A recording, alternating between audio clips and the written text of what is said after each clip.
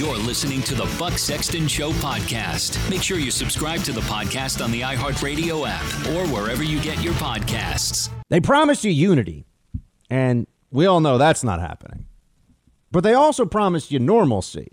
Now, the second one should be easier. The second one should be a more straightforward ask and a deliverable that they should be able to make happen. And it's not happening at all, as you know. If you want examples of this, just look at our nation's capital right now. It's absurd. It's beyond crazy that they have enormous fencing and barbed wire and National Guard troops deployed all over D.C. Nothing happened on Biden's inauguration. Nothing has happened since then. Everyone is just going about their lives now, still under lockdown, still dealing with all these stupid policies. But we accept that this is what happened. Now, the Democrats never accepted that Trump really won. They used the media and their deep state operatives to pretend that there was a Russia collusion narrative in 2016. For 4 years, they pretended that. And you can see now, no, all right, we're in the Biden era. We have made this transition. But they haven't, the Biden voters and the Democrat apparatus and the elites around them, they have not made the transition to let's try to make things calm down a little bit. Let's try to be normal. That was really a big selling point, right? They were telling you all the time that Donald Trump was so evil and so disruptive and such a volatile force in American politics that Joe Biden would return us to a semblance of normalcy. This is a word they used a lot. Do you feel all that normalcy now? Executive orders all over the place on far left issues. The Green New Deal now being pushed through. They're not calling it that, but they're just pushing Green New Deal policies with the executive branch. People losing their jobs, getting fired from them because of the lunatic belief that Democrats have. It's a religious belief for them that the world is going to end unless we take some blue collar workers and say you're not allowed to build a pipeline anymore. Yeah, that's really going to show them. China and India are going to fall right in line any moment now, by the way. They're going to do exactly what all the fancy bureaucrats in Europe tell them they should do about climate change. Sure they are. But if you want an example of just how abnormal things are going to continue to be, as I mentioned, you can look at what's going on in D.C. You can look and see how it's prepared for an invasion any moment. Oh, another Trump coup, they're saying. Look, this is getting very tiresome. It's a lie to say that what happened on January 6th was a coup. It was a riot. It was bad. It was dumb. There was no serious effort, nor would any serious person say there was, to overthrow the United States Congress, the United States government, and seize power. That's crazy. But it's a useful lie because it justifies then all the repressive measures we see. How can we talk about normalcy now in an era where big tech has decided that there are just some points of view you're not allowed to share about critical policy issues? I mean, there are things that really matter right now, and you can't talk about it unless you want to be deplatformed. And remember, we're not allowed to gather together. So technology is increasingly our only mechanism of discussion, certainly your only way to reach a broad audience, because we're not BLM rioters. So we're not encouraged to go out in the streets in huge numbers while there's a pandemic going on. No, we wouldn't be allowed to do that. So you're relying on big tech. It's stay home and stick to the approved narrative. This is normal to people. And the journos are cheering this on. I mean, they are the biggest enemies of free speech in existence. They're the ones that we have to be the most concerned about right now, because for them, it's both an ideological imperative to destroy their opponents, however they have to. It doesn't matter.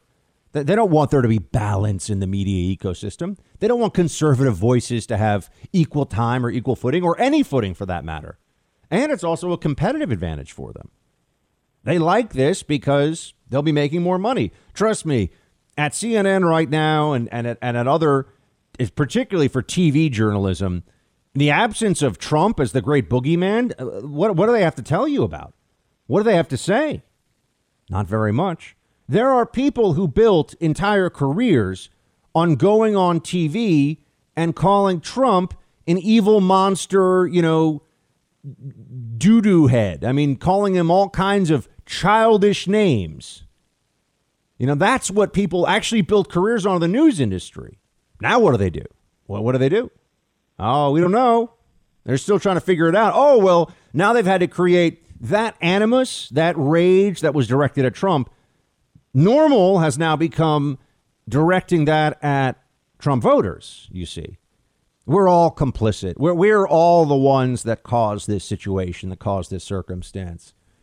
And if you want an example of this, there's one in the Washington Examiner. They published, now this is an opinion column, so this was on their op-ed page, How to Fix Our Domestic Terrorist Problem. Now, this is written by a fellow who's named Kevin Carroll, who says here that he worked as a CIA and Army officer in Iraq and Afghanistan, counselor to the Secretary of Homeland Security.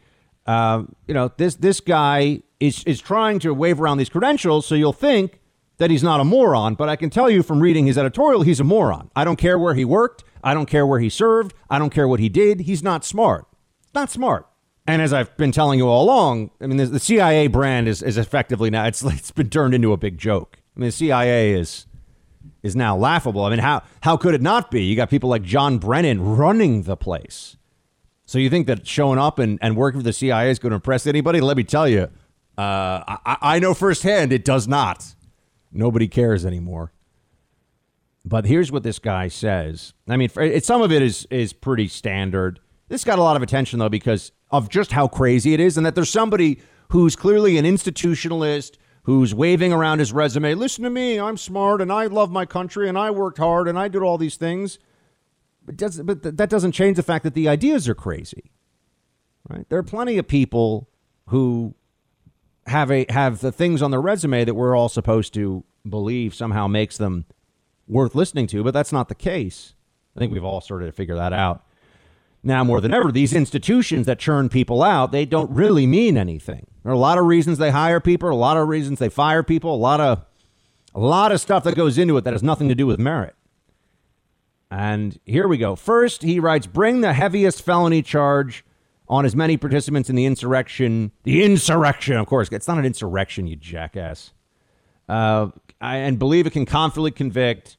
We ruthlessly hunted down foreign terrorists after September 11th and must do the same to their domestic equivalents. This guy's straight up comparing people on Capitol Hill on January 6th to al-Qaeda terrorists who deploy suicide bombers into crowded markets, who drive planes full of civilians into buildings full of civilians and kill thousands of people in one day.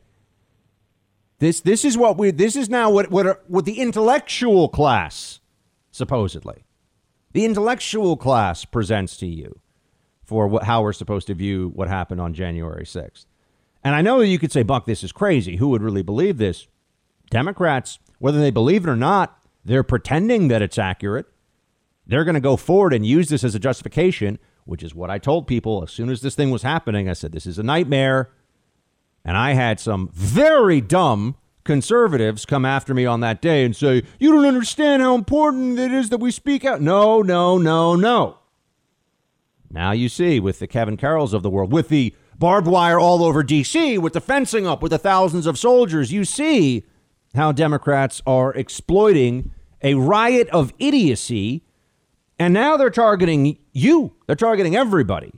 You step out of line, you get fired from your job. You say the wrong thing on social media, you get banned forever. You start talking to people about how you think there was fraud or you think there, whatever it may be. You know, they want to sick the FBI on you. Oh, maybe you're one of those QAnon terrorists or something. This is what they're doing. They're telling you it right now. How's all that normalcy feel? So we don't have unity, that's for sure. But could we have normalcy? The answer is no. We can't have normalcy either. Second, this guy writes, Kevin Carroll. I mean, honestly, the most astonishingly stupid editorial I've read in a very long time. And the Washington Examiner publishing it, part of me wants to get angry at them, but also, no, I think we should understand how somebody who's supposed to have a resume that we respect and is impressive and everything could write something so dumb, because this is a widespread belief among Democrats now. They really think that the January 6th riot was somehow the equivalent in some way of the September 11th attacks. They keep comparing them. Second, make fire and police departments have their members sign commitments not to engage in acts to overthrow the government. This guy's a moron. I mean, honestly, really, really stupid. But this is what he's writing. This guy was senior counsel. What is a senior counsel to the Secretary of Homeland Security? He's a jackass. Third, do not worry about Section 230 of the Communications Decency Act. Ban extremist chatter through government censorship or private deplatforming, and use radical chat rooms as honeypots. So the FBI, JTTF, has done in the same way that it's done against radical Islamists since 2001. We need to draw out our fellow citizens who are willing to attack our nation. Yeah, he wants surveillance on everybody who, what is it? Is a Trump supporter? I mean, what are the boundaries here? What are the limitations? And it's insane. And he's all for deplatforming, of course. Deplatform people. Deplatform people like me for things like questioning why schools are shut down. Because that was against the consensus, right? That was against I was right, though, and they were wrong. But maybe they should have deplatformed me for that, because that at one point in time was considered heretical. Fourth, use the supremacy of federal law to ban militias beyond the National Guard. There's simply no longer any room. I mean, honestly, man, this guy just spends way too much time watching Rachel Maddow. And fifth, add domestic terrorism as a predicate to the material support for terrorism statute, including its civil liability provisions. This is the line you really, or the part you really need to know. I woke up in my Manhattan apartment as a Wall Street law firm associate on September 12, 2001, worrying about how we could stop the next attack. I woke up as a combat veteran in my suburban Washington, D.C. house on January 7th, 2021, equally worried. But I also remember what helped America last time.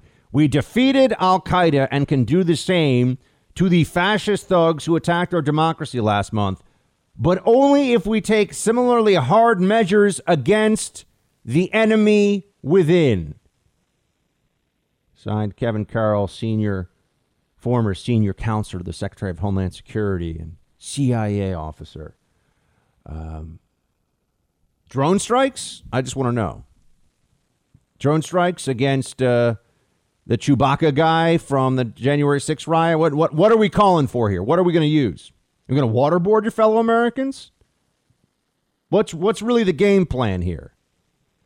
I'm just wondering, just putting this out there. And what about all the BLM riots? What about the attacks on federal buildings? What about the assaults on police officers, the assassinations of police officers, all in the name of BLM and Antifa? What about that? No, that's not covered under domestic terror. No, that's fine. That's actually just, free expression of ideas.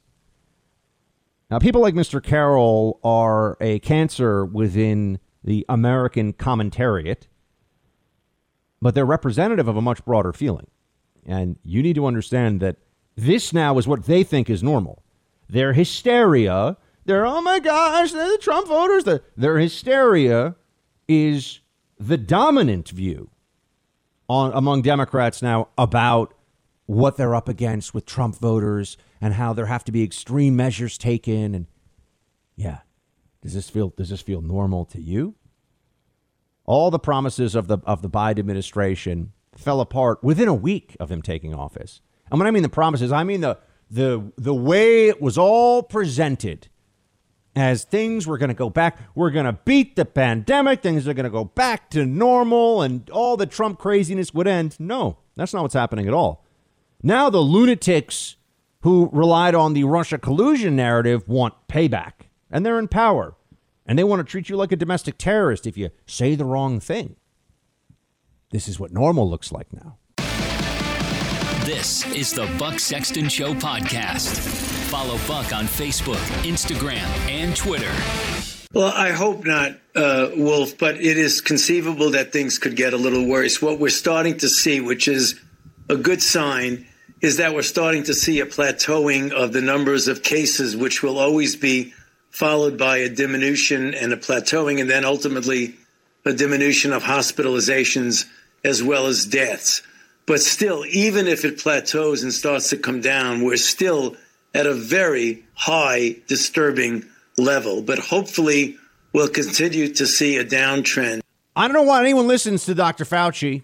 If you're smart, if you're able to discern between things worth hearing and things not, you would just ignore this guy at this point. It could get worse. It could get a little better than a little worse, then a little more worse, then a little more better.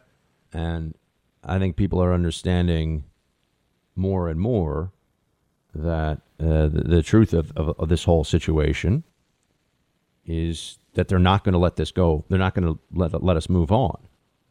This is not just going away. I don't just mean COVID in general. I mean their control, their desire to tell you what you can do. Here's the truth. You need to know now. You need to set your mind to it. And please go to bucksexton.com. I've got a piece up on this right now.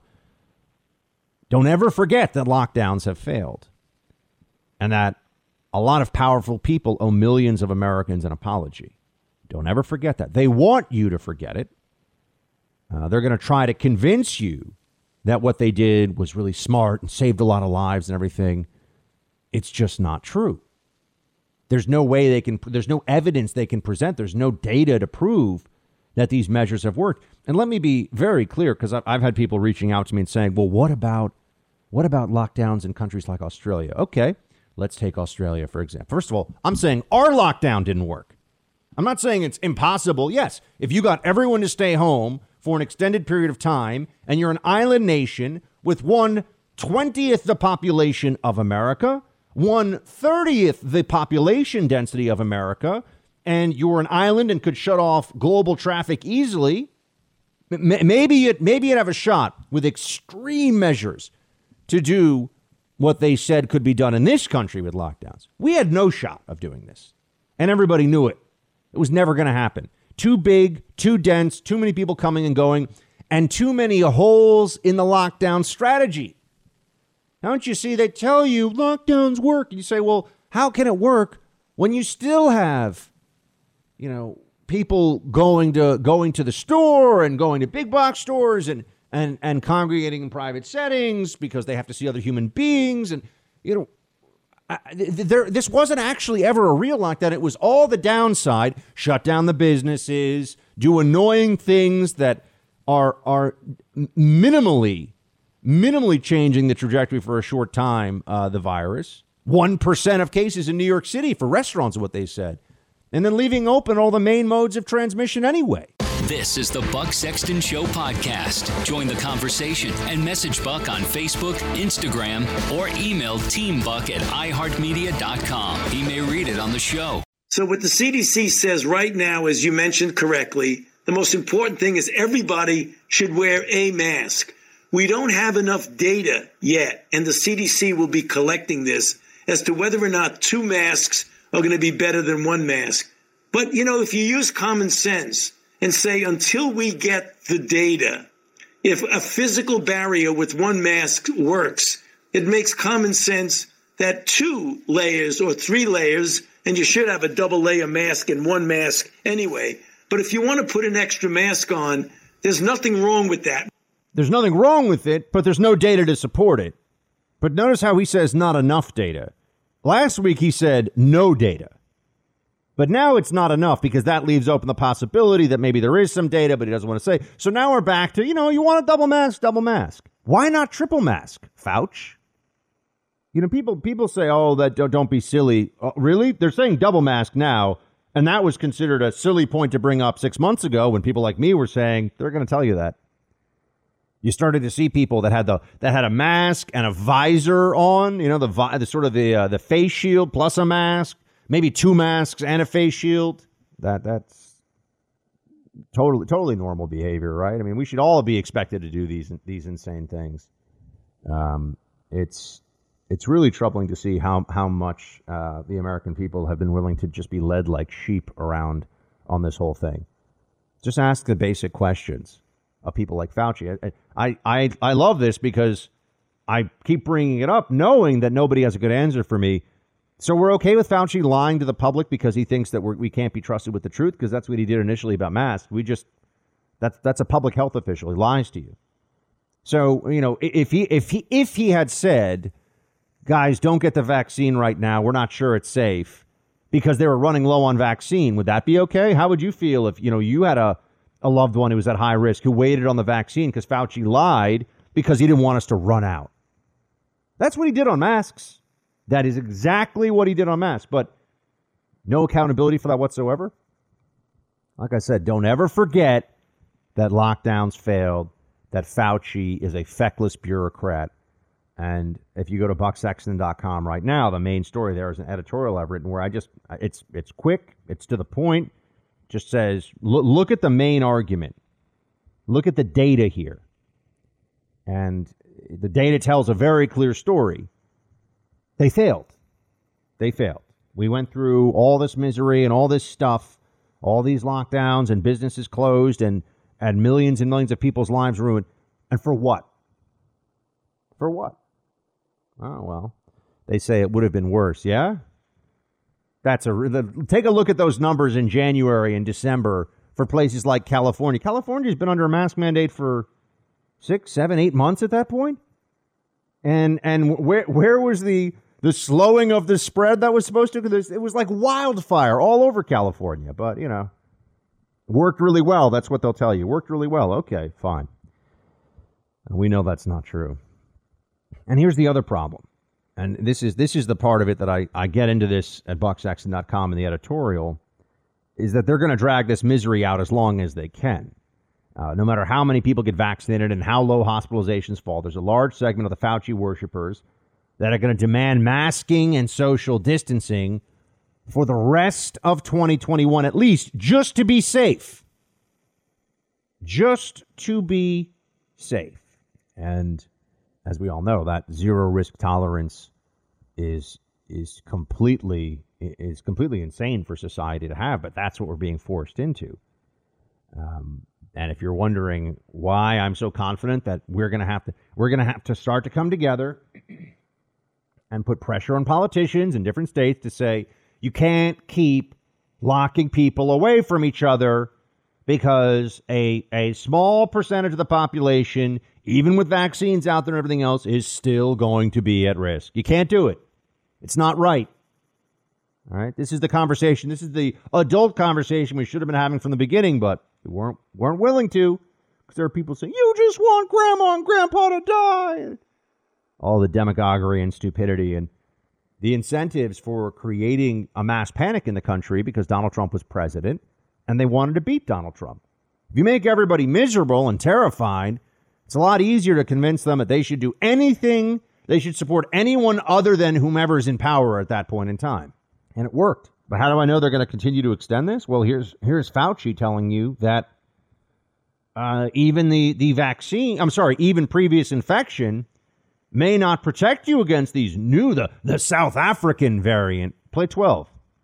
Well, the variants, for example, particularly the South African variants, is obviously here. We know that there have been a couple of cases in South Carolina and one in Maryland. It is certainly not the dominant strain, but if it becomes dominant, the experience of our colleagues in South Africa indicate that even if you've been infected with the original virus, that there is a very high rate of reinfection to the point where previous infection does not seem to protect you against reinfection, at least with the South African variant.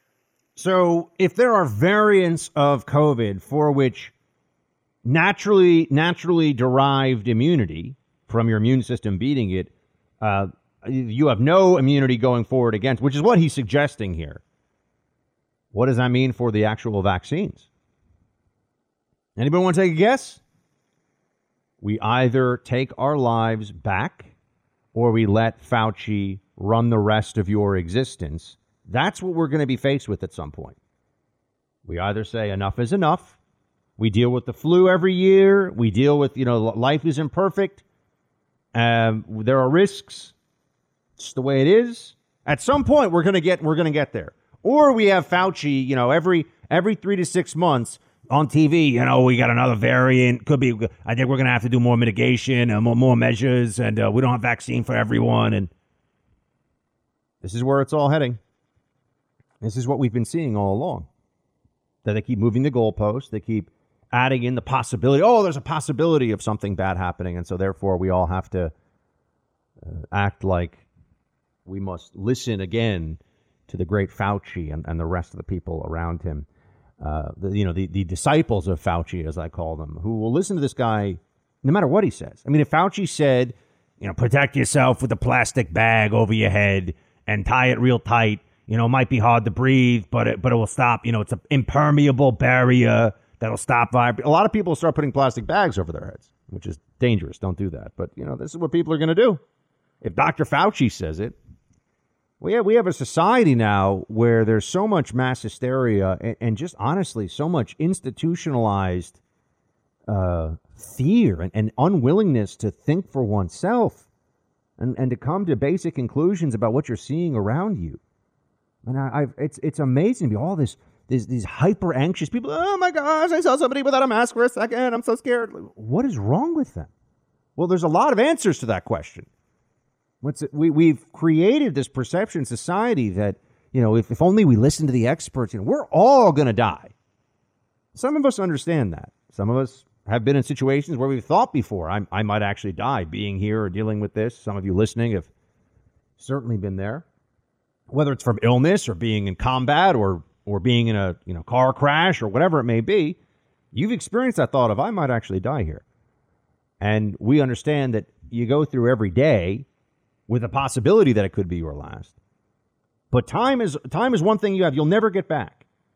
And I just wonder, how much of your life are you willing to spend in misery and isolation and separation from your fellow human beings because of the Faucis of the world? And for those of you who are saying, oh, Buck, it's not that bad in my neighborhood. Yeah? You want to try to do some international travel these days? Want to go, visit whatever country your ancestors are from? Good luck with that. There are all kinds of restrictions in place. And you don't think the Biden administration's coming up with more stuff that they want to do? More reasons for you to have to obey? They're moving on climate change stuff. They're acting like there's a climate emergency right now. They haven't even gotten checks. They haven't gotten a stimulus passed. They haven't done the things they've said they will do for the American people. None of that's happened, but they're worried about climate change. Oh, okay. So we could look at that and understand that these people are, I can't say that they're intellectually unserious, but as authoritarians, they're very serious about this. They have all kinds of ways that we have to understand they will continue to inflict themselves upon us.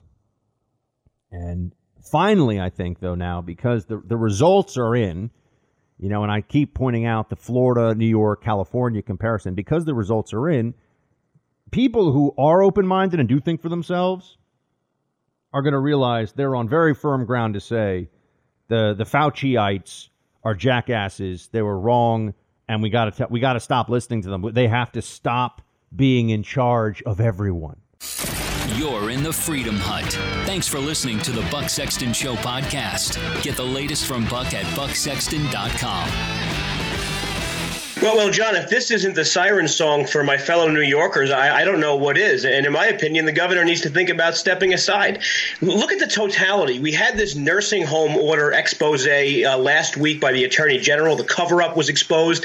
Now we have the evidence that he sidelined his own health department on the vaccine rollout in favor of the Greater New York Hospital Association, which, for those that don't know, is one of Albany's biggest lobbying groups, one of his biggest donor groups. And then again, the totality, all this while whether it's vaccines or deaths or the state's budget deficit, the economy, unemployment. This is a governor who has led the worst response in the United States of America. I think it's time for him to really think about heading down the thruway one final time. My friend Joe Borelli, who's a city councilman in New York, and you've heard on this show many times in the past, just speaking the truth about the governor of New York. And there's a reason. Look at the recall campaign against Gavin Newsom. Look at these Democrats in big states who, now that people see what has happened, now that people are feeling the pain of the decisions that are made and how they didn't save them from COVID, they made everything worse. That's ultimately the assessment you should come to here, whether it's Gavin Newsom or Governor Cuomo, same thing. They made everything worse without any real benefit whatsoever. And they were smug. They were arrogant about all of it, too. But the MSNBC watchers out there were all clapping for it. Yeah, the science. Yeah, we believe in science. And then they want males to compete in female sports, and we'll see what happens there. What is even the justification for this? They don't even bring it up. It's just supposed to happen because equality or something. But back to the Cuomo saga. You had 9 New York Times, because there's so little Trump bashing to really do right now. They've got to do occasional journalism. And they're also going to look for people to blame for some of this. They're going to have to throw some Democrats under the bus. That has to happen here. They have to sacrifice some Democrats to protect the rest of the Democrat Party narrative here that they were so good in dealing with COVID. You know, Biden's 100 days of masking was really, really smart. You got 9 top New York health officials, according to the New York Times, quit as Cuomo scorns expertise. When I say experts in air quotes, it sounds like I'm saying I don't really trust the experts, Governor Andrew Cuomo said of his pandemic policies, because I don't. Yeah, this is the guy who is holding these sessions like the king, bringing in everybody to his court to entertain him, right? He's, let me tell you what I'm doing today with the vaccine. We have charts. We're listening to science. We're going to do a great job. And if you don't listen to me, you want old people to die. That's Governor Cuomo. And this guy's a nightmare. Anybody who knows anything about New York politics will tell you that that Andrew Cuomo has a reputation for being thin-skinned, vindictive, vicious, and basically just a bad person. He's a bad person. Okay, so you start with that. That's his reputation, broad reputation. Did you get any of that from Democrats back in April and May when he was holding those, every day we're going to have a press conference, we're going to talk about the data, listen to me, it's about the data, the numbers. The people around him who are the actual, quote, experts on dealing with pandemic disease and other issues, those people have been fleeing from him because he overrides them, because he is impossible to deal with, and because he's a nightmare, basically. And remember, the media made this guy into a hero. The media pretended that Cuomo was set. Remember, he was maybe going to be the Democrat nominee for president at the last moment. But 9 senior health officials have all left Cuomo because he is terrible. And now with the New York State Attorney General, Letitia James, who, by the way, I think she's got the governor's chair in her sights. So this is a twofer. This is great for her. Gets to look like the champion of the people here, the AG for New York State, and also maybe clear out a little headroom, clear out a little space for the next move. Because Cuomo's nursing home order, as much as he's been trying to suppress this and fight it, was that's the one decision you can point to from any leader in this country that seemed to have the single most direct effect on the spread of COVID to the highest vulnerability populations, seniors in nursing homes, and resulted in, we can't know the exact number, but resulted in a large number of people losing their lives because of Cuomo's stupidity. That's where we are. That's the truth. So we should all at least be willing to look at that and understand it for what it is. But notice how things are starting to change now that we have more results, more time. The timeline has been extended, more data, more information. Democrats didn't have some great plan to handle this. They didn't know what the hell they were doing. It was all Trump's fault, right? It was all Trump's fault. Now that Trump's gone, everyone's looking around saying, wait a second. Why is anything better now? How is this an improvement over what we had before? While they're signing executive orders over the Green New Deal and basically, kicking open the border. You got caravans making their way. They've got these executive orders on amnesty that are in progress right now. I mean, all this stuff. Oh, yeah, these are the technocrats. These Democrats get stuff done. They're all about results. Yeah, if results means putting the government in charge of even more of your life and mainstreaming the worst kinds of incompetence like we saw from Cuomo, sure, those are results. You're listening to the Buck Sexton Show podcast. Make sure you subscribe to the podcast on the iHeartRadio app or wherever you get your podcasts. Harsanyi time. It's our friend David Harsanyi from National Review. He's a senior writer at National Review, does a lot of great pieces over there, and we're always appreciative to have him join us. David, good to see you. Always a pleasure to be here. Thank you. So, I've been talking about normalcy today and how the new normal is apparently treating your political opponents like members of the most vicious totalitarian terrorist organization of modern life, Al-Qaeda. It means signing a whole bunch of executive orders that are right in line with the far left-wing agenda of the Democrat Party, the furthest left members, things like the Green New Deal, and also results on COVID where everyone looks around and says, hold on a second. So you guys, the Democrats didn't actually have some great plan here. They weren't the smartest people in the room ready to fix everything. What are you making of all this? Yeah, I mean, we learned quite quickly that Biden had no real plan, to change the trajectory of COVID. And in fact, he said, I have no plan to change the trajectory of COVID in the next few months. He said that a few days ago. Meanwhile, when you look back at the campaign literature, it literally uses the word trajectory and how he was going to change it and how only Democrats can change it. So there is no plan. He tried to pretend that he had some sort of special vaccine distribution plan, which was the same as the Trump plan. Essentially, his plan is the Trump plan. There's nothing there that we haven't been doing other than him signing some executive orders that, pressure governors to engage and to adopt mask-wearing policies that almost all of them do, including in the one he signed on federal buildings. None of this is new. Obviously, Fauci's now talking about 2 masks and so on, but I mean, there's really nothing new here. So, and as you mentioned, he's adopted all these far left-wing ideas without any consensus, joining the Paris Accords without going to the Senate, as Obama did. He's ruling by fiat, and that did not work out for Obama. He might have been personally popular, but he lost 900 seats. And if Biden goes this way, I think that the Republicans are going to have a good chance of winning back the Senate and the House, and we'll be back to where we were before Trump. I do think that there's perhaps not necessarily a widespread buyer's remorse yet among Democrats, but for any independents out there, for any people who are among the persuadables who believed, because I still think to this day that one of the most potent narratives for Biden's election win was that Donald Trump it's not that Trump didn't do a great job leading us during COVID, but that he was actually somehow personally responsible for a large amount of the COVID deaths. This was the media story. I mean, they would say this. I played the clips on this show many times. Night after night, it was, because of Trump's example, people are dying. Because of what Trump... And now we look all over the world, and this thing has just been devastating for whether it's countries in Europe, China, Brazil has had a horrible time with this. Countries all over the world of similar population and density have been crushed by this thing. So I guess it wasn't all Trump's fault, David. And I think that some people might just be waking up to that. Yeah, I mean, listen, Trump bears some responsibility in the way he handled it, because a lot of it, as we saw with Cuomo, Andrew Cuomo, is how you present yourself, right? So Cuomo was the worst governor in the country.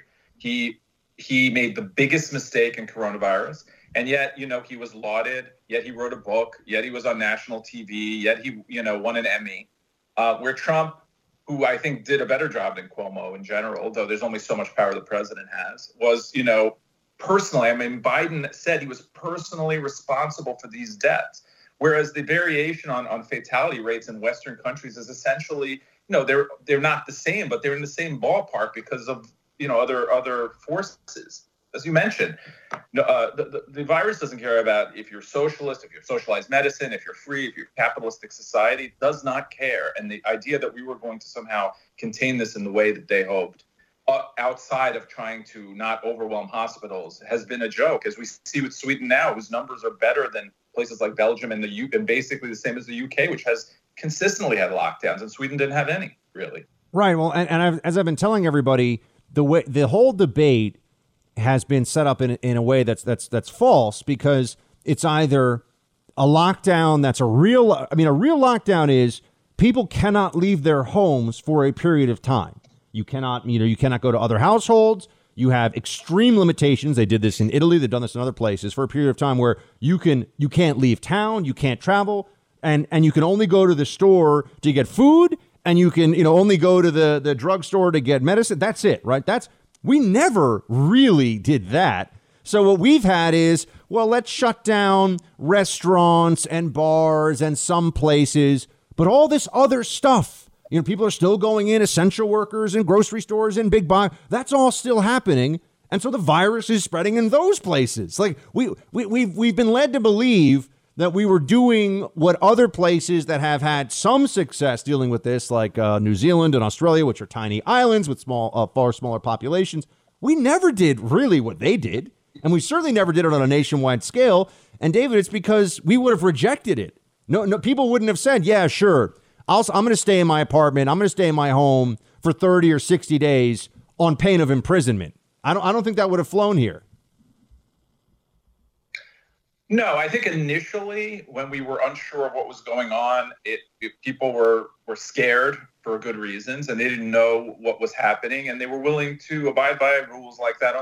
Look, I did. I was all in favor of, not to interrupt you, David, but 2 weeks to let hospitals get ready for this thing, and I was like, okay, we can do that for 2 weeks, and that seemed reasonable. But what happened after that, as we know, was very different. I was too.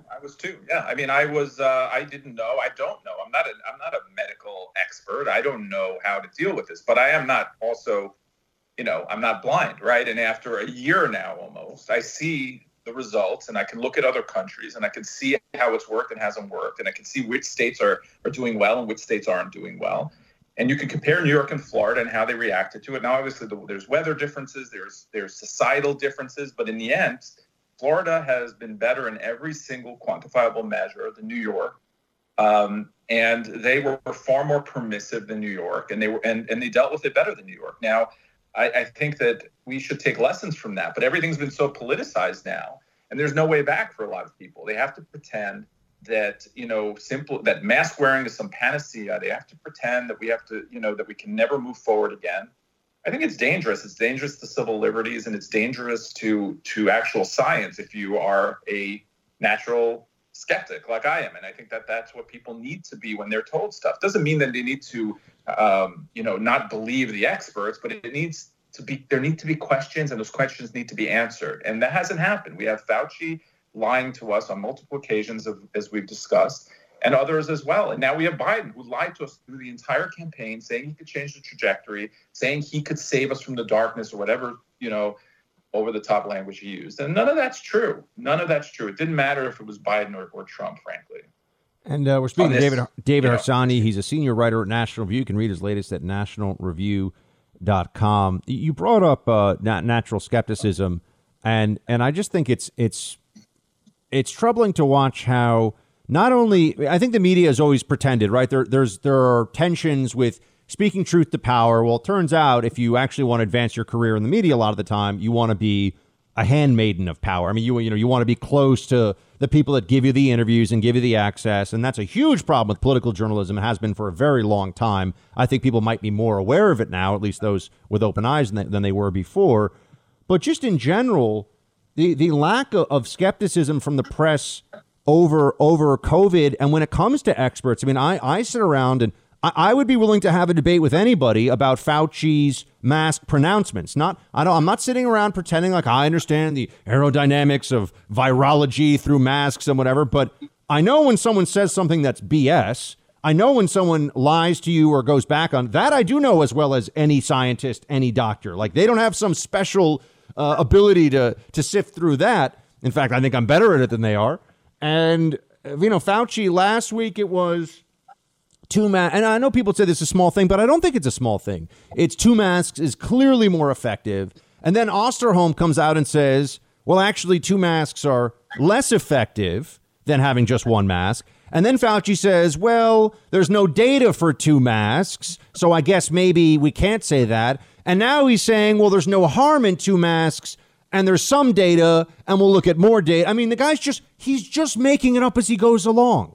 That's obvious. And this is in the last week. That's one of the problems, just more broadly speaking, about, follow the science. We will let science guide us.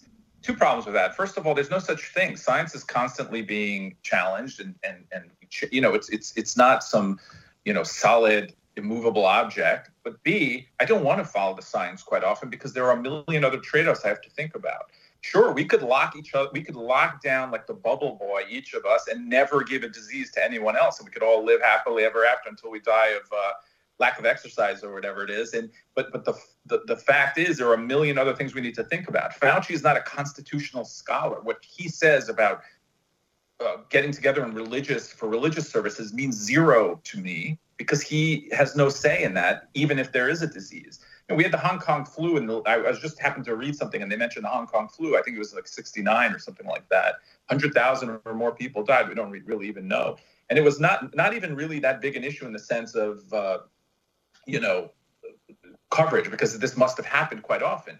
But not a single person ever thought that they would just be able to just give dictatorial powers, at least not from what I can tell, to governors to shut down the entire country. This is a completely new thing. And paired up with the illiberalism of many people on the left, it's become somewhat of a scary thing to me, because they are taking power and no one pushes back. The only people who occasionally stop them are the courts. And the people, frankly, don't even seem to care very much in most places. So that I think bodes poorly for our future in many ways for the person. And I think we're having a moment here where there's a bit of an opening, David, because there's this recall effort against Gavin Newsom in California.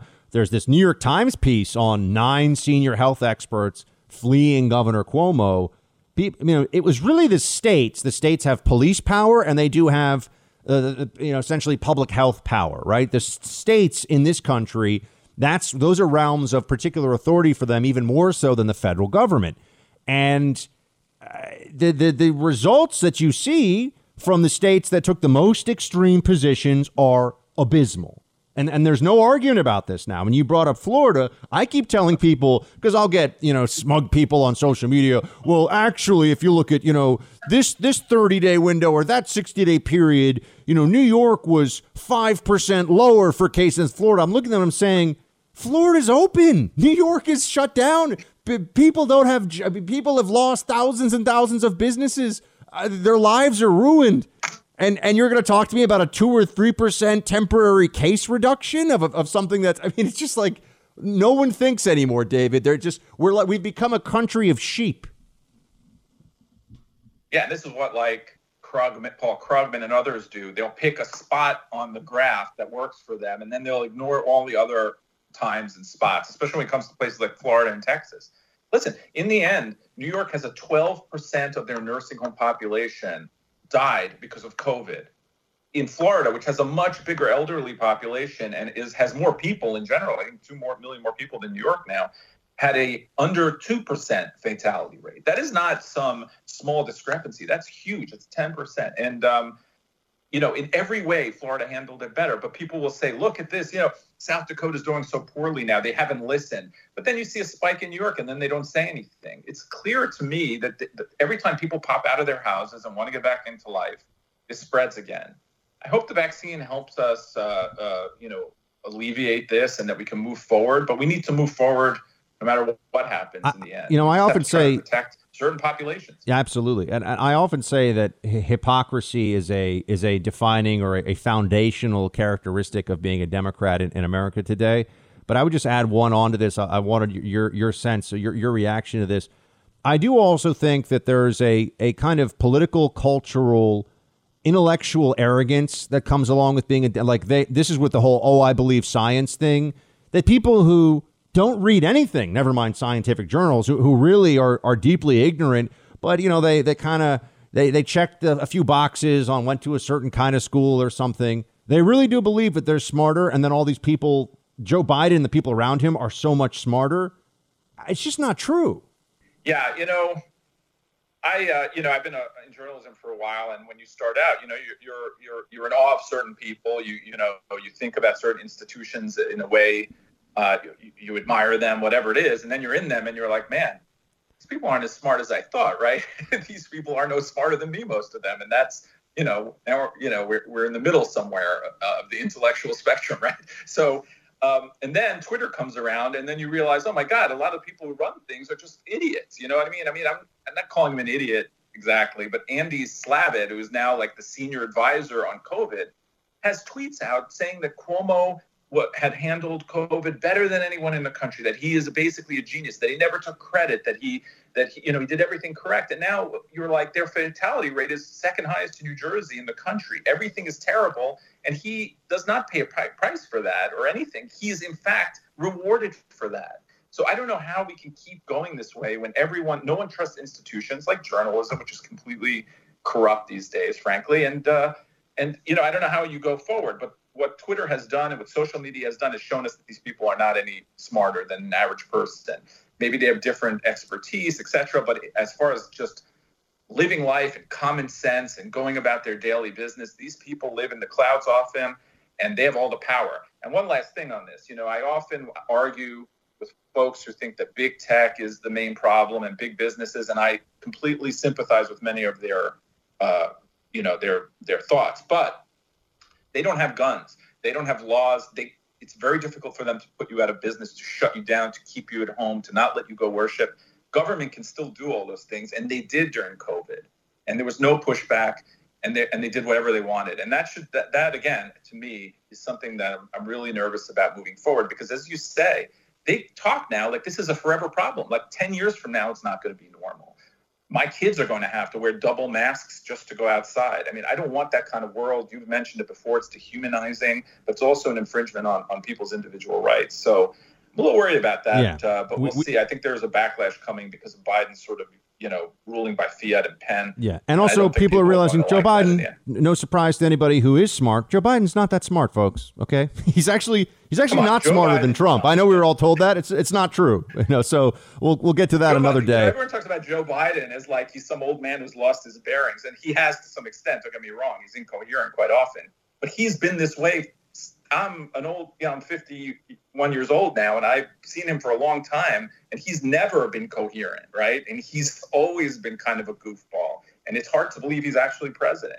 Now, obviously, Trump made a lot of mistakes, et cetera, but these were not, and you say buyer's remorse, but yeah, that kind of buyer's remorse really shows itself in midterms. So that's what, that's where we got to focus. That's where we got to focus. We got to stop these Democrats from being crazy. NationalReview.com for David Harsanyi's latest. David, as always, thank you, sir. You're in the Freedom Hut. Thanks for listening to the Buck Sexton Show podcast. Get the latest from Buck at bucksexton.com. Please follow me, especially in this era of social media lockdown and nonsense that's going on. Follow me at bucksexton.com. Go to the website and give me your email. I've got a piece up there right now. Don't ever forget that lockdowns failed. It's on bucksexton.com. But it'll ask for your email. We're going to build a Team Buck email list. I need you all across the country so I can reach you directly to just tell me. It's just going to be for our email list, for our purposes. So please go to bucksexton.com. Give me your email so I can create that newsletter for you. So if we do get shut down on Facebook or Twitter, we still have a means of contacting you out there. And bucksexton.com. Check it out. This is the Buck Sexton Show podcast. Follow Buck on Facebook, Instagram, and Twitter. Let's hear from one of our frontline patriots out there, Sean Parnell. He is a buddy of mine, as you all know, best-selling author of Outlaw Platoon, former Army Ranger, and was a congressional candidate this last cycle out in Pennsylvania. And he joins us now. Sean, it feels a bit, my friend, like we are entering a period where Democrats' hysteria is going to be the defining characteristic of the American political conversation. What do you think's going on here as DC's surrounded with, razor wire and National Guard troops and all this other stuff that's still continuing? Yeah.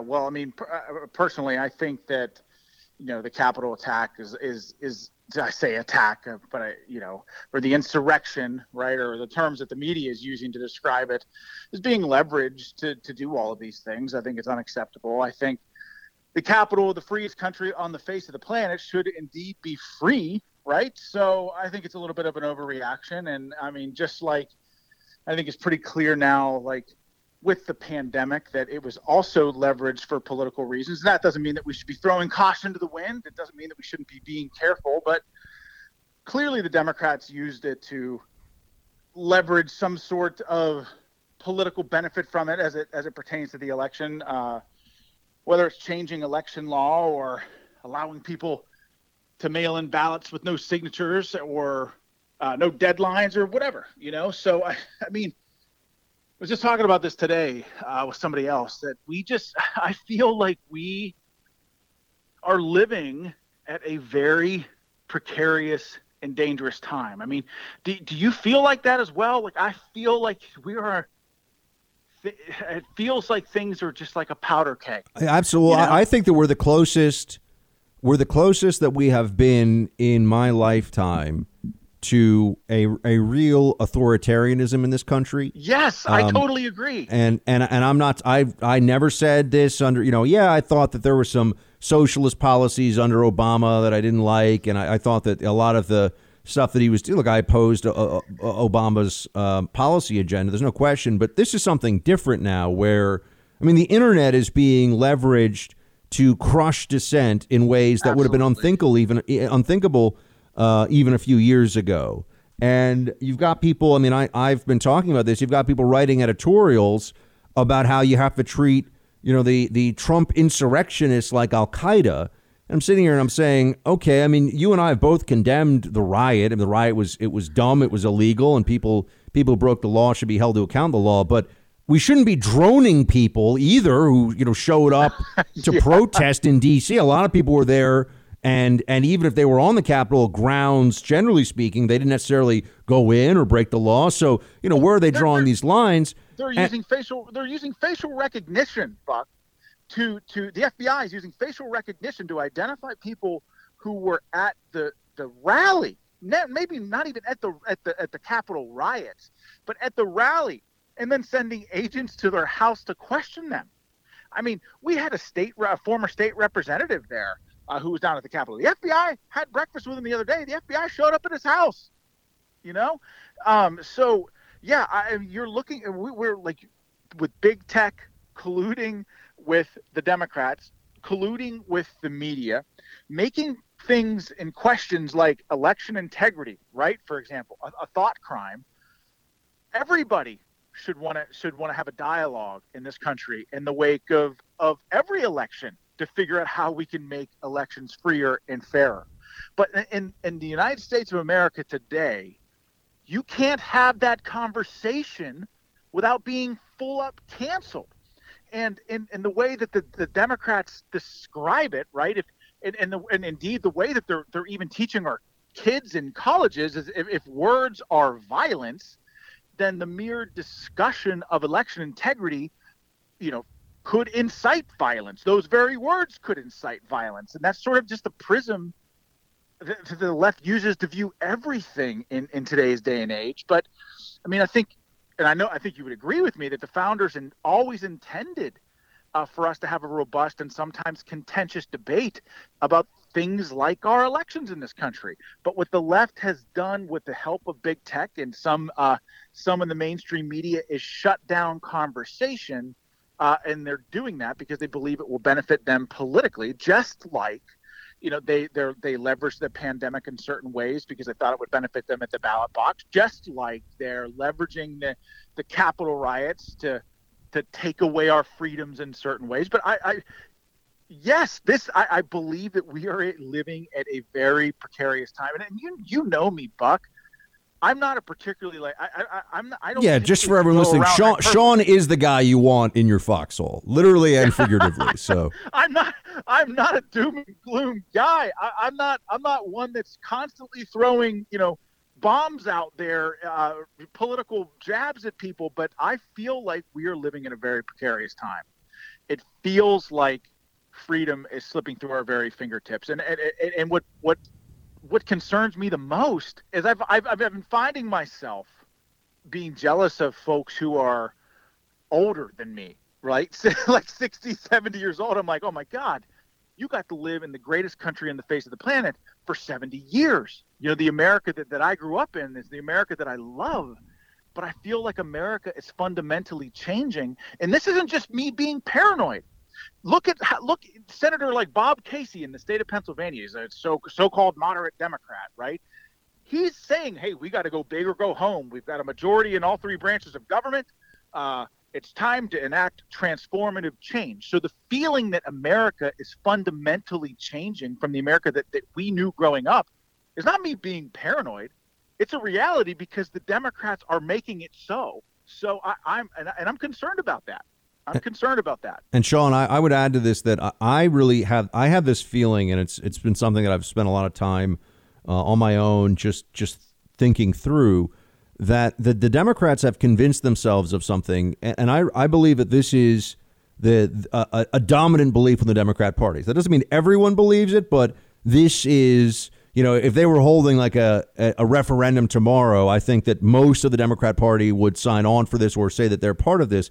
And that is, they think that not only is it possible for them to once and for all crush their political opponents, so that effectively the Republican Party is like a vestige of its former self, and you have one party rule, yes. And that's what these moves. Not only do they think that it's possible to do that right now, but they've also created a narrative where it's a moral imperative, where it is necessary in their eyes for them to do that, to crush once and for all their political opponents because of the clear and present danger they pose to the country. So it's these That's exactly right.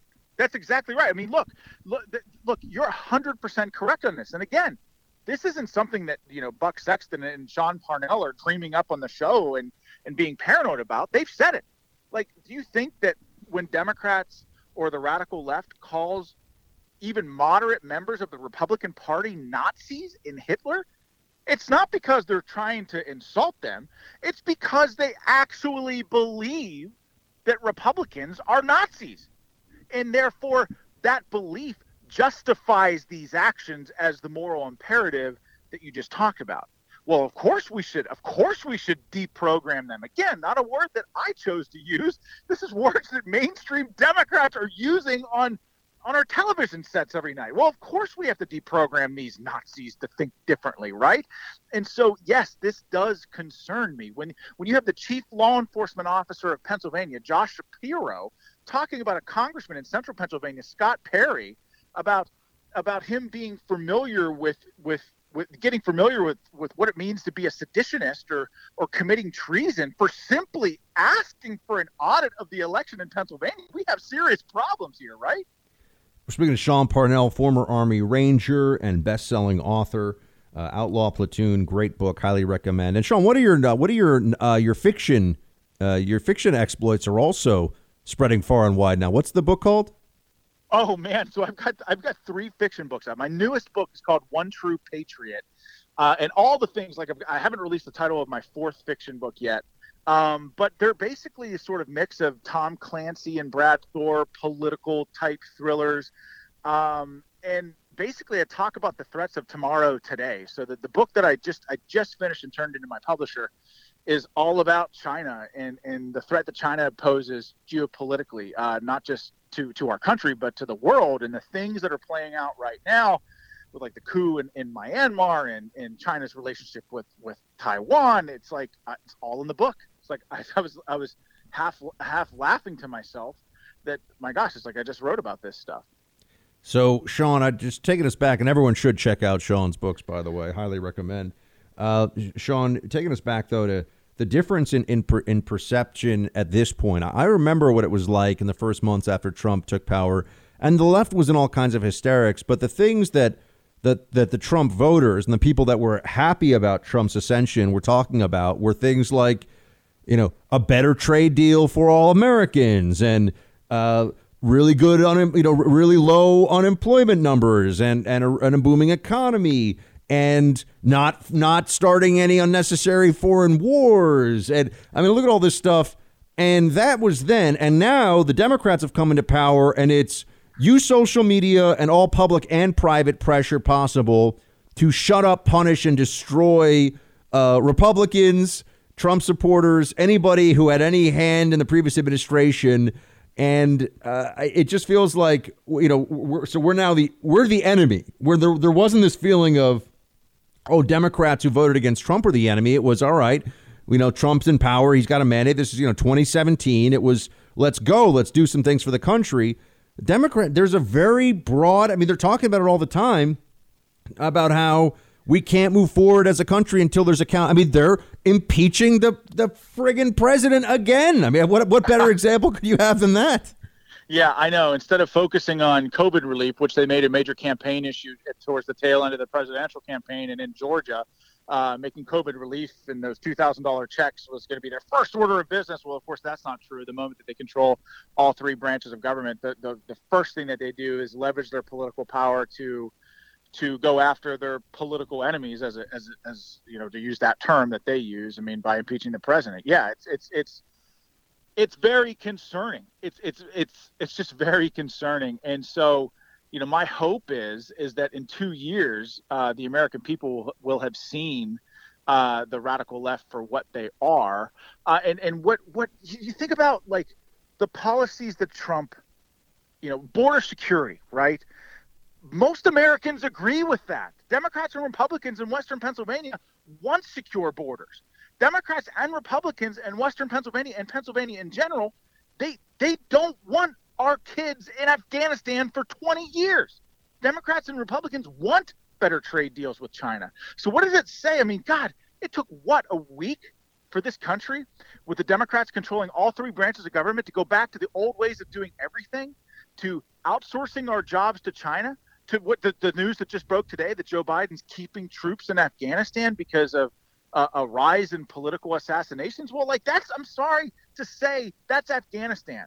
And if that's your logic as you approach the complex nature of that war, then there will never be a time where we bring our men and women home from that war. But we've just gone back to putting the American people second and the needs of this country second.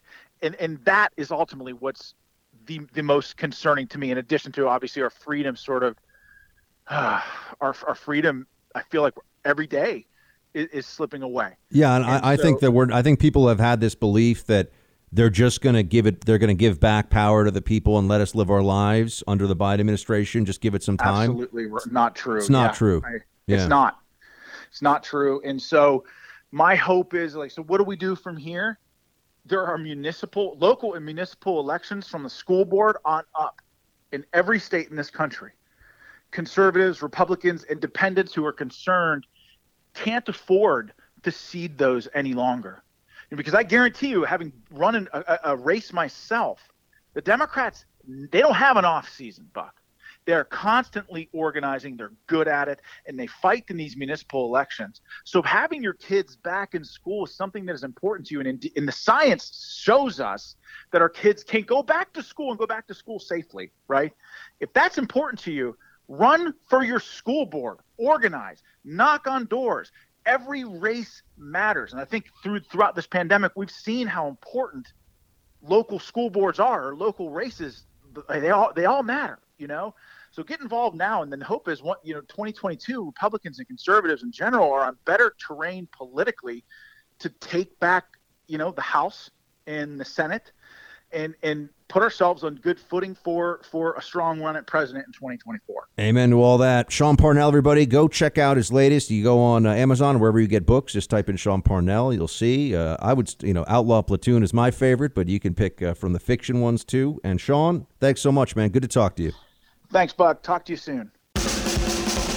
You're listening to the Buck Sexton Show podcast. Make sure you subscribe to the podcast on the iHeartRadio app or wherever you get your podcasts. Florida also led and continues to lead on protecting the livelihoods of our people.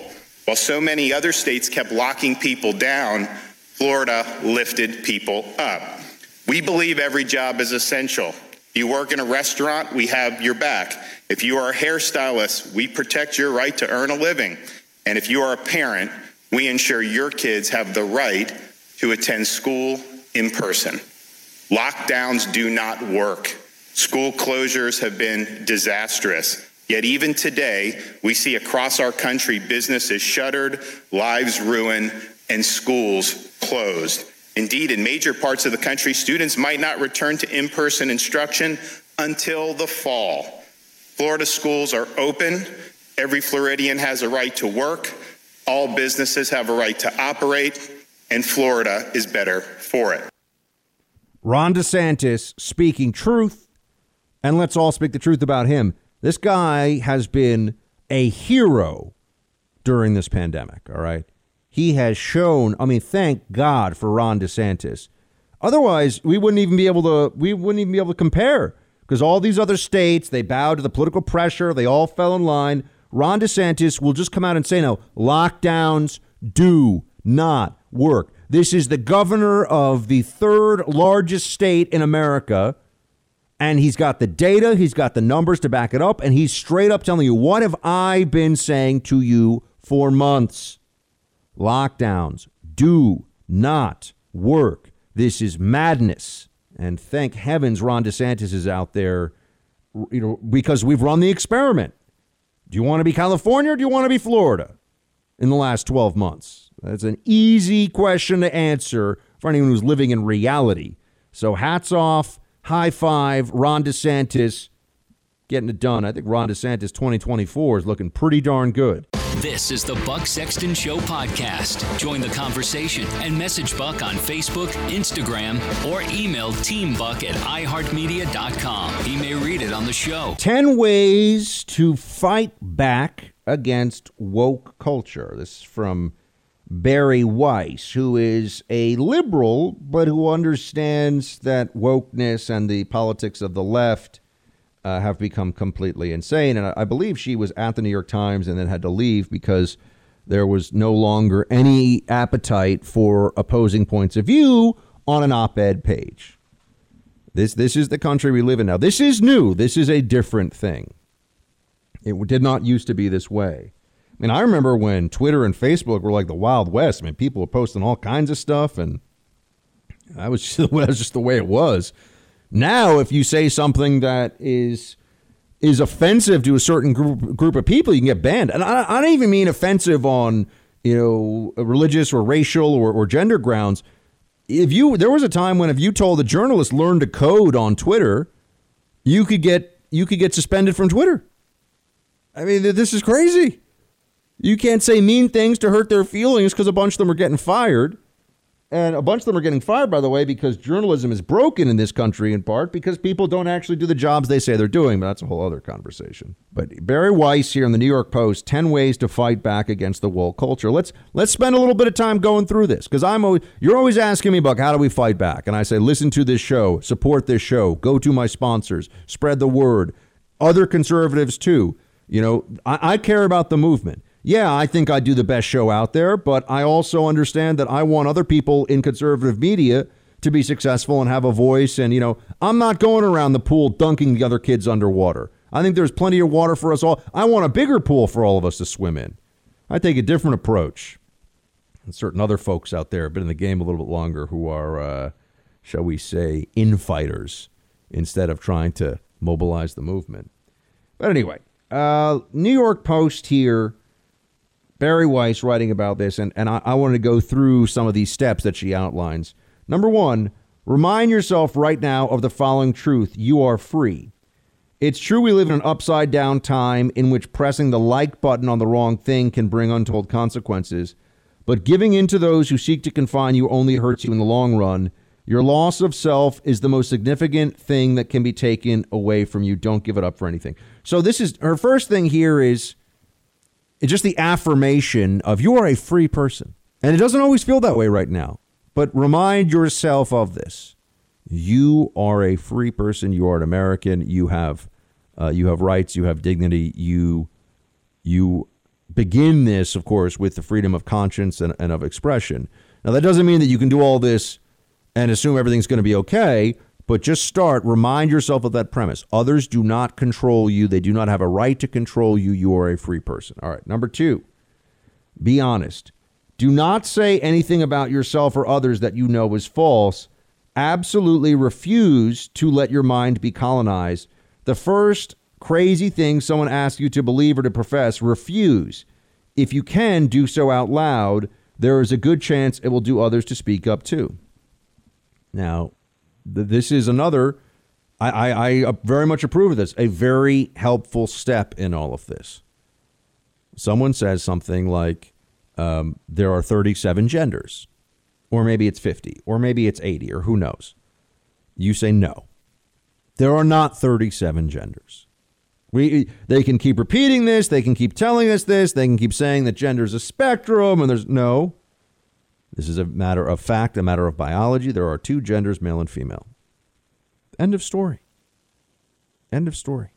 That's it. Now, they're going to try to make you bend the knee on that. And as I've said, this is a tactic because to get you to say 2 + 2, the left wants you to say 2 + 2 = 5. Because if something that you know that is so clear and so demonstrably, false can become something you sign on to, if they can make you say 2 + 2 = 5, they can make you say anything. There's no truth that you won't reject. There's no lie that you won't be a part of, right? That's why the most straightforward lies now, that's the real compliance. The real bending of the knee comes in where you have to say things that are, it's not just that you believe them to be untrue. You know at your core, at the very base of your mind, you know it's not true. They want you to negate that. They want to overcome that mechanism of the basic observation of what is true and what is false. Number 3, stick to your principles. If you are a decent person, you know mob justice is never just. So never join a mob. If you're a decent person, you know betraying friends is wrong. So if a friend or a colleague does something you disagree with, write them a private note. Don't be a snitch. Any mob that comes for them will come for you. Amen to this. Again, she's right here. Okay, she's right. And this is why I always say to you, even though there are people that work in my business that I disagree with sometimes, if I've got a real problem with them, I do it privately. I will text them. I will call them. I'll say, hey, I really think that this thing, friend to friend here. And they don't always agree. Sometimes they get their back up against the wall a little bit and they can be a little nasty, but we do it in private. I do not attack my friends. I do not attack my colleagues. And that includes Democrats I've worked with in the past or presently. You will never hear me say, Crystal Ball worked with me at the Hill. You will never hear me say a public word of criticism about Crystal because she's a friend and we work together. And there's a bond, a professional bond at a minimum there that I respect and that I don't go against that. I currently do a podcast once a week, as you know, just kind of a conversation once a week called What Do You Really Think? And I do it with Mark Lamont Hill. And he used to be on O'Reilly's show all the time when O'Reilly was on Fox. Now O'Reilly's, of course, on The First, where I have a show. But when O'Reilly was on Fox, Mark Lamont Hill was a frequent Democrat guest. And Mark and I disagree on a lot of things. But I will never go against Mark publicly or personally, because we work together and we have that relationship. And I respect that. I respect my friendships. I respect my alliances. I respect my colleagues. And that should be everyone's approach to this stuff all the time. Now, I try not to get personal with other people who aren't my friends. I don't know. I don't always succeed, and sometimes people deserve to get a little bit of a public slap on some things. But your honor is one thing that no one can take from you. You can only give it away. Honor is something you hold on to yourself. Are you that person who, when someone says something in the break room at the office, and you know that they didn't mean it in the way that maybe it sounded, or they're blowing off some steam or something? Are you that person that decides you're going to go tattle on them and maybe get them fired or get them some reprimand from HR? Or because you know the person, you know their intent, you give them the benefit of the doubt, you let it go? We all have, I'm not even talking about your friends, I'm just talking people you work with. We all make these decisions all the time. What's the honorable thing to do? What's the decent thing to do? And stick to your principles. It's essential in these times because they want you to, the left wants you to say what is untrue, and they want you to abandon your principles. One of their principles, of course, being speak only the truth. But these are all mechanisms of their control, and as Barry Weiss puts it, their colonization of your mind. Number 4, set an example for your kids and your community. That means being courageous. I understand that it's hard, really hard, she writes.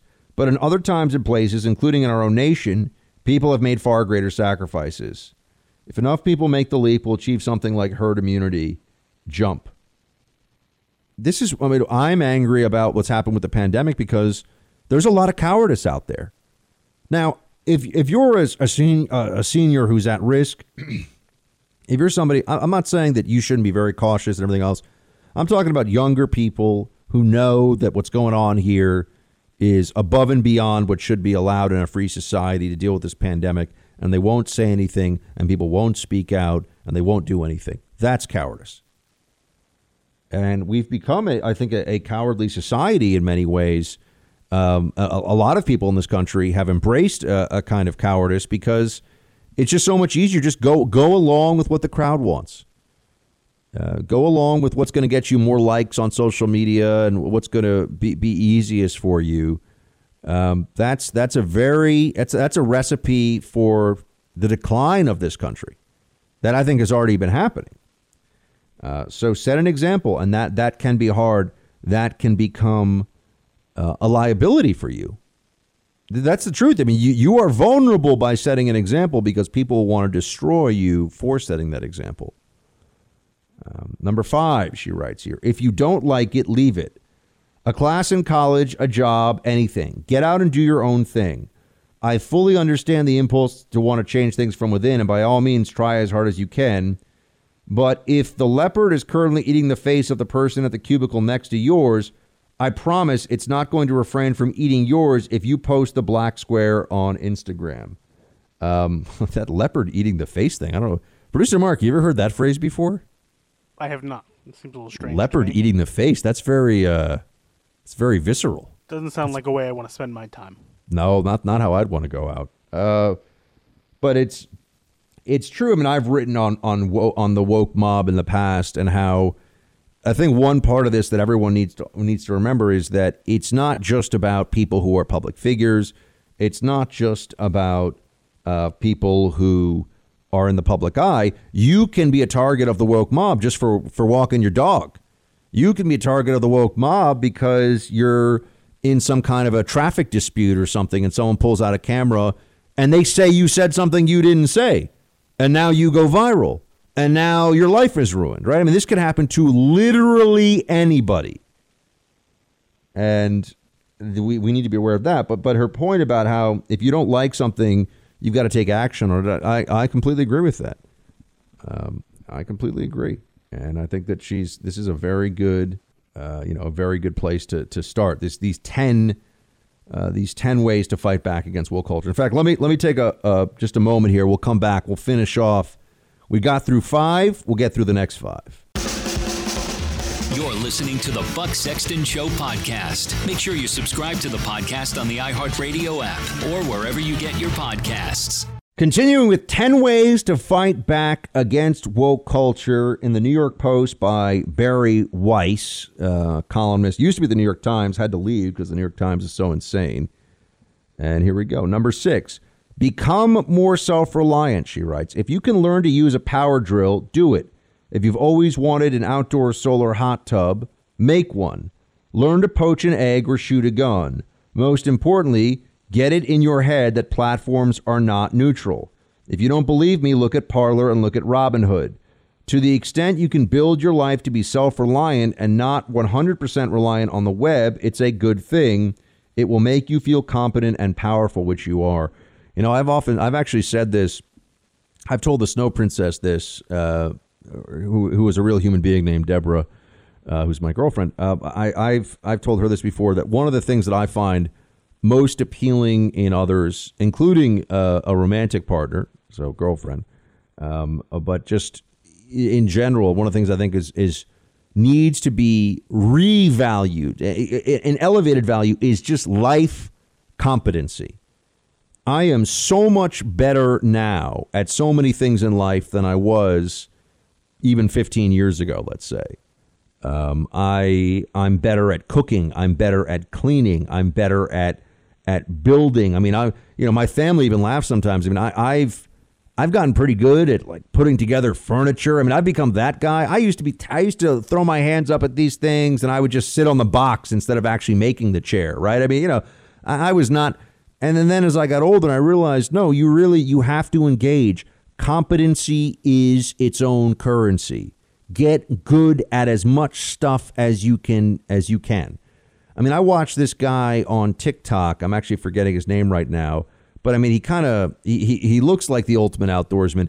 And all he does, he crafts all these things out of wood, or he'll show you how to make a fire. He'll show you how to make a spoon out of a piece of wood. He'll show you how to make a tomahawk out of a rock and a stick. I mean, and it's amazing watching this guy do stuff. And, you know, that's a level beyond where I am with all these things. I mean, don't get me wrong. I'm just, I'm competent at urban existence. I want to become more competent at general existence. You know, at stuff that's out there, and it's empowering. It's empowering to be good at stuff. And all these social media things, they have a place, but they've become, especially during the pandemic, way too much of a focus. So become more self-reliant. Life competency is appealing to others, and it's appealing to you. It builds self-worth. Things that, you know, aren't being elevated right now, it's all across the board. These are things that people should be trying to achieve, teaching themselves more about. You know, I mean, I really mean this. Somebody who can actually build a chair out of wood, that's impressive to me. Somebody who can snark on social media and act like a jackass and get a whole bunch of likes, not impressed. Not impressed. Somebody who plays the system in Hollywood and, you know, gets the right role at the right time and is supposed to be famous. You know, it's part luck, part being conniving. Learn stuff that matters, that's building, that's constructive, that's creative. And I know a lot of you out there are way ahead of where I am on this stuff. But for others, I'm just trying to encourage you because I've made this a real goal. You know, I can cook now. I'm a pretty damn good cook. I can cook now. I was hopeless in the kitchen in my 20s. Now I'm in my late 30s, and I can really get it done in the kitchen. I've taught myself a lot about edged weapons and edged tools over the years. You know, these are other things anyway. 7, worship God more than Yale. In other words, don't lose sight of what is essential. I don't think you need me to expand upon this one. A lot of you have very strong relationships with God, but that should be, I know we've been cut off from our religious communities during this pandemic, but doesn't this all remind us all that what's really important, what's not? She writes here, quote, being popular is not essential. Professional prestige is not essential. Getting your child into elite school is not essential. Doing the right thing, telling the truth, protecting your kid, that's essential. Amen. 8, make like-minded friends, then stand up for them. Are they willing to tell the truth even if it hurts their own side? And do they think that humor should never be a casualty? These people are rare. When you find them, hold on tight. I hope you consider me to be a friend of yours, all of you, across the country. I tell the truth, and I won't let humor be a casualty. So I'm at least one friend you have who will do those things. I hope you all feel that way. 9, trust your own eyes and ears. Rely on firsthand information from people you trust rather than on media spin. When you hear someone making generalizations about a group of people, imagine they're talking about you and react accordingly. People that say bad things about other people all the time, people that aren't generous when they talk about other people, they're usually not generous about you when you're not around. Don't ever forget that. And then 10, use your capital to build original, interesting, and generative things right now, this minute. That's right. Be additive, be productive, be competent, be truthful. This is an A+ list from Barry Weiss in the New York Post, 10 ways to fight back against woke culture. And I tip my hat to her for writing it. You're in the Freedom Hut. Thanks for listening to the Buck Sexton Show podcast. Get the latest from Buck at bucksexton.com. Your union says that agreements were reached on some serious issues like health and safety protocols, ventilation, contact tracing, and safety committees. What is outstanding? What are your concerns that remain? Well, my concerns that remain, the number one concern I have is that COVID is still spreading in Chicago. Many of the communities in which we teach, COVID is well above 10% community spread. And I don't believe that we've reached an agreement on the question of how are vaccines going to be distributed to the people who work in the schools, let alone people in those hardest hit communities. We really have not reached agreement on the question of accommodations for people like myself. I live in a multi-generational household with my public school student, as well as my elderly parents. My mother has very serious health concerns and disabilities. Come so far in COVID, we see the vaccine like a light at the end of the tunnel. And the idea of exposing her now to this virus is terrifying. This is a person from the teachers union in Chicago on CNN making a very clear case that they just don't want to go back and teach in the schools. As long as there is COVID out there, they've been saying, oh, we have to take steps. Oh, it's about making sure we're safe and all this other stuff. As long as there's COVID out there, they're basically, no, we don't want the risk. We're going to stay home and Zoom teach. Thanks so much. I got to tell you, if for a lot of people out there, especially if they're a little disaffected with teaching, they've gotten very comfortable. They don't have to commute anymore. Think about how many teachers have to commute to the school. Now they don't have to do that. They don't want to go back. So here we are. I mean, I know she's giving you this woman's giving you this emotional appeal on CNN about, but multi-generational families. Yeah, that's called life. A lot of people have that. A lot of people working in grocery stores, a lot of people that work in different essential professions. They have those concerns as well. There are basic mitigation measures that they take, and they have to go forward with life. But the teachers unions, if you really want to understand how much they'll move the football, there was one district, I believe, where they got all the teachers in Chicago vaccinated. And then it became, well, all the kids have to be vaccinated too. So they acceded initially. The district said, we're not going to force any teachers to go back who haven't been vaccinated. But then even after they're all vaccinated, the new demand became, we need vaccination for students as well. Now, keep in mind, students, K through 8 students, are at the bottom of the risk profile. I mean, they're at basically zero risk. Think about that. I mean, if I had an 8-year-old, which, I mean, I don't have kids yet, as you know, but if I had an 8-year-old, I would have no anxiety whatsoever about COVID having that 8-year-old in school based on the data I've seen. Zero anxiety, none. I would not be worried at all. And I'm somebody who tells you the truth. I've been encouraging my father, who's in his 70s, to get the vaccine because I know what the risk profile is for people who are older. So I've been encouraging my dad. I said, Dad, go get the vaccine. This isn't about politics. This is about what's right. This is about making good decisions about risk and about how we live our lives, what precautions we take, and where we've just got to let it ride and let it roll.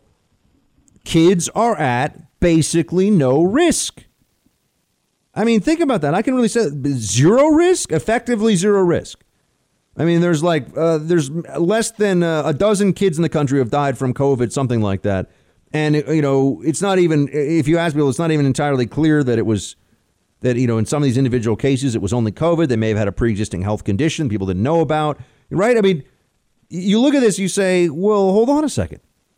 What is this with now the teachers union saying, well, as long as there's COVID, we don't want people to have to go back and teach.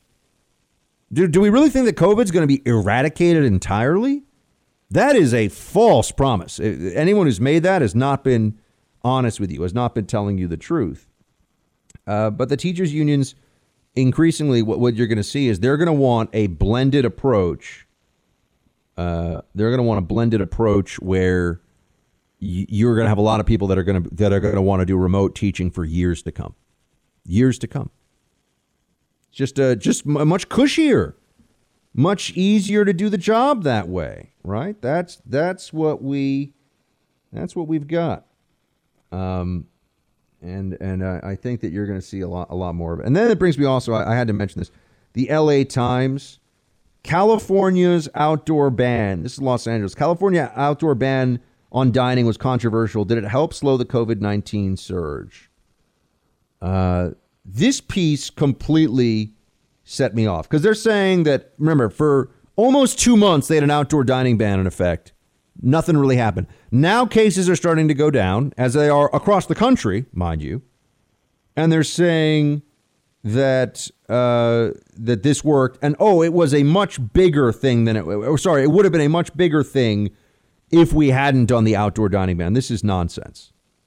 This is just unreasonable that people are putting this out there. But here you go. California's officials estimate the state's order prohibited outdoor social gatherings, closed nail and hair salons, museums, and outdoor dining, kept as many as 25,000 people from landing in the hospital with severe cases. And they're just making up a number. They have no idea.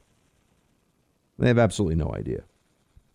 But the bigger thing about this that I thought was so interesting is the case they make in this, that it sends a message that even if it doesn't work, it sends a message. So when you do things to combat COVID that do not have any direct benefit, just the fact that you're doing something about COVID means that you are going to take other things that do work more seriously. Therefore, it's worth it to be mandated to do these things. So here's an example.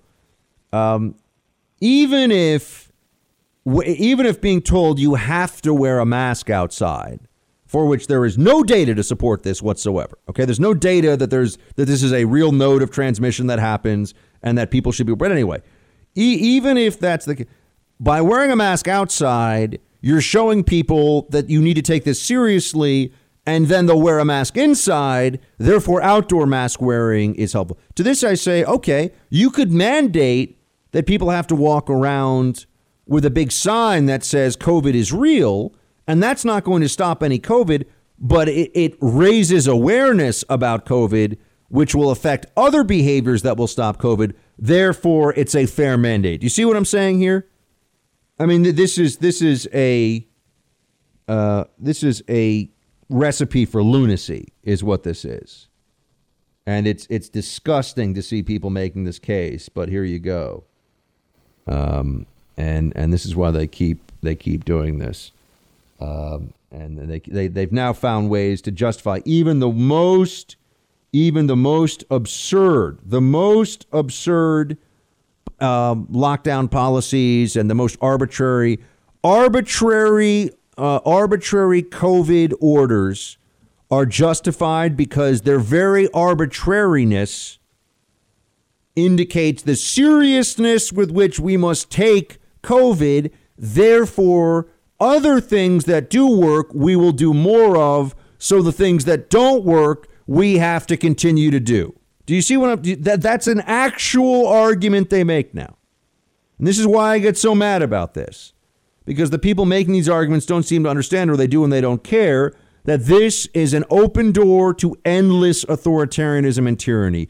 Doing things that don't work are worthwhile because it makes you think more about the things that do work. This is the logic now of the lockdowners.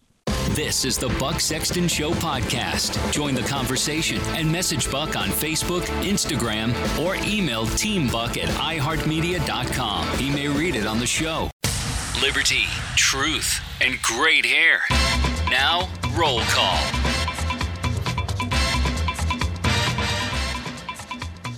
We might retire. I know it's new, but we might have to retire this weird conga line roll call music. I didn't pick this.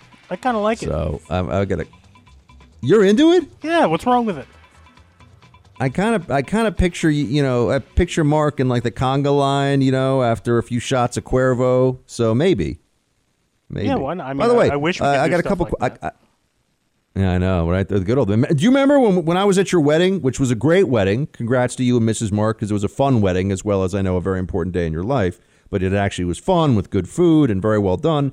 Do you remember we were like dancing around and having fun, being a little loopy after a couple of drinks, and didn't realize that we had about 2 months left of that, like possible in life, before it wouldn't happen again for a year? Yeah, that was probably the last time we'll do that for years. You know what I mean? Yeah, it's crazy so when you think about it. I had no idea that was like the last time I was going to use my tux.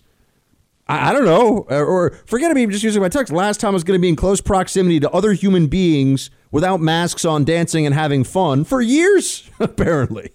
Anyway, so thanks. Thanks for welcome. the invite. At least we got one in before the world ended. So there was that. If you check your phone, there's video proof of you dancing. Oh yeah, no, I know. Oh, but Buck's got the funky moves. The people I know, know. but I don't think you've ever seen this GIF I made of you. So that's why I'm sending it to you and trying to get your reaction live on air. But it's taking a moment to actually send. Oh, well, I'll have to let you know as soon as it comes through. I know, the winter storm, I feel like the internet's slower, isn't it? Doesn't the things in the airwaves that send the internet or whatever are slower when it's really blanketed snowstorm? Knock on wood, Buck. We need about 10 more minutes of internet. That's a good point. That's a fair point. And then here we go. Wait a second. Oh, man. I got the funkiest moves. The funkiest moves. Look at that, producer Mark. I don't even know. It's amazing. Yeah. I mean, getting out there, busting it out. That's pretty funny, man. I might have to share that one on Instagram or something. I figured you'd like to, yes. Yeah. That's good stuff. So where were we on? One other thing, producer Mark. I was talking before about life competence. What is one thing that, and I mean this in all seriousness, one thing that if you had the time, you would want to learn to do? You know what I mean? Like, what's one thing? Like, for me, if I could learn to really work with wood to create, a really amazing rocking chair or a table, or I just think making stuff with your hands out of wood, and I have really no ability in that realm whatsoever. What would be something you'd really want to be able to do? Yeah, I think I'd want to be more good with my hands in terms of fixing stuff. Even, just whenever we buy a house and everything, be able to fix it myself rather than call somebody. I think I'd rather be good at that. I'd also like to learn how to cook a little better. Like, I really want to get a smoker, a grill, and learn the outdoor cooking stuff whenever I will say, as somebody who's upped his cooking game, as I mentioned before, a lot. I mean, not that I'm some great chef, but I'm solid. Like, I make very good food that people want to eat when I cook. And one thing is YouTube and sort of the, video, TikTok even is a game changer for that. And the one thing I found with cooking, and this is true, I'm sure, of so many things, but you got to find something you like to eat and like making and do it a lot. Because the more you do, so for example, like you like burgers, right? Because you're not a communist. Of course. Right. So you like burgers. You learn to make a burger one way. Do it many, many, many times so that you'll notice that your skills in burger making, it becomes kind of more mechanical, but you also know more of, like, for you, I mean, you'll know, okay, I give myself an A for this one, or you'll go, this was more of a B or a B plus time. And the repetition of it increases the excellence of even the same dish. You see what I'm saying? Yeah, of course. Yeah. So it's like, because one mistake that I made was, okay, I made this. Now I'll move on and make another thing. It's like, no, make burgers every week for, once a week for 3 or 4 months. I mean, really, like, get into repetition. I mean, I got very good at cooking eggs because I went through a period where I basically was making myself eggs every single day, 6 days a week, I'd say, for months. And then you get creative, and it's a skill like anything else, and repetition is essential. So, see, my wife is so good at it, so that's the only thing making me say, what do I need to cook for? Your wife's good at cooking? Yes. Yeah, well, this is the thing, right? But then you get into the whole specialization. It's like, you got things you do, she's got things she does, exactly. And so you sort of... I want to get good at the outdoor stuff. Let me throw it on a grill and let it do its thing. Yeah, well, guys definitely like the grill aspect, but, you don't always look at it right now in New York. You don't want to be outside in this, that's for sure. So that is a good point. I can't even use my And then balcony. where are you on Punxsutawney Phil and the Groundhog thing? I'm seeing some of my fellow conservatives pointing. I think Groundhog, the movie with Bill Murray, by the way, a very solid watch, and I still very much recommend to people. But this whole Groundhog tradition, it's a little weird, isn't it? Didn't de Blasio kill the groundhog a few years ago? I don't know. I mean, I want to believe it. He definitely dropped the groundhog, and I'm pretty sure it ended up dead a week later. I want to believe it because de Blasio's the worst, and that wouldn't surprise me. Did de Blasio? I mean, we should Google this. Yeah. De Blasio groundhog, is that really a thing that happened? He definitely dropped it. I know that. It's the second thing that comes up. Oh, my God, yes. Yeah. Oh, my God, yes. New York City Mayor Bill de Blasio dropped Groundhog Chuck at the celebration at the Staten Island Zoo. The groundhog died a week later after suffering from internal injuries. He's a groundhog murderer, too? Oh, my God. Impeach him, or whatever you call it when you do it to a mayor. Oh, my God. I'm appalled. I had no idea. I actually think groundhogs are pretty cute. So, wow, good news recollection. I'm shocked you didn't know about that. That seems no, right I up didn't. your alley. I thought he was the worst for so many other reasons. But he also kills little furry animals by accident. Or we can say Amazing. it's on purpose because we ate him. Yeah, amazing. Yeah, well, exactly. Well, I'm going to call him a murderer. I mean, of course, he's a groundhog murderer. This is not a question. I'm going to have to popularize this today and remind everybody of it because I think it's important they know just how terrible this guy is. Wow, I did not really get much of the roll. We'll do a deep roll call session tomorrow. Spend a lot of time on this one but we do have Chuck, and we've got time for Chuck. He writes, Buck, you're my go-to these days alongside Rush. Keep up the great work. You were spot on about the irritating little yard gnome, your old pal and mine, Dr. Fauci. Chuck and Buck, we are simpatico on this one, my man. Thank you for writing in, and I'm honored to be in the great Rush Limbaugh's company in terms of your listening habits. And with that, also, please do pass the buck. Those of you listening to this, best thing you can do for me, best thing you can do to help the show, just tell one person this week, hey, if you listen to Buck Sexton, you should give this guy a shot. Check out his podcast. Until next time, shields high.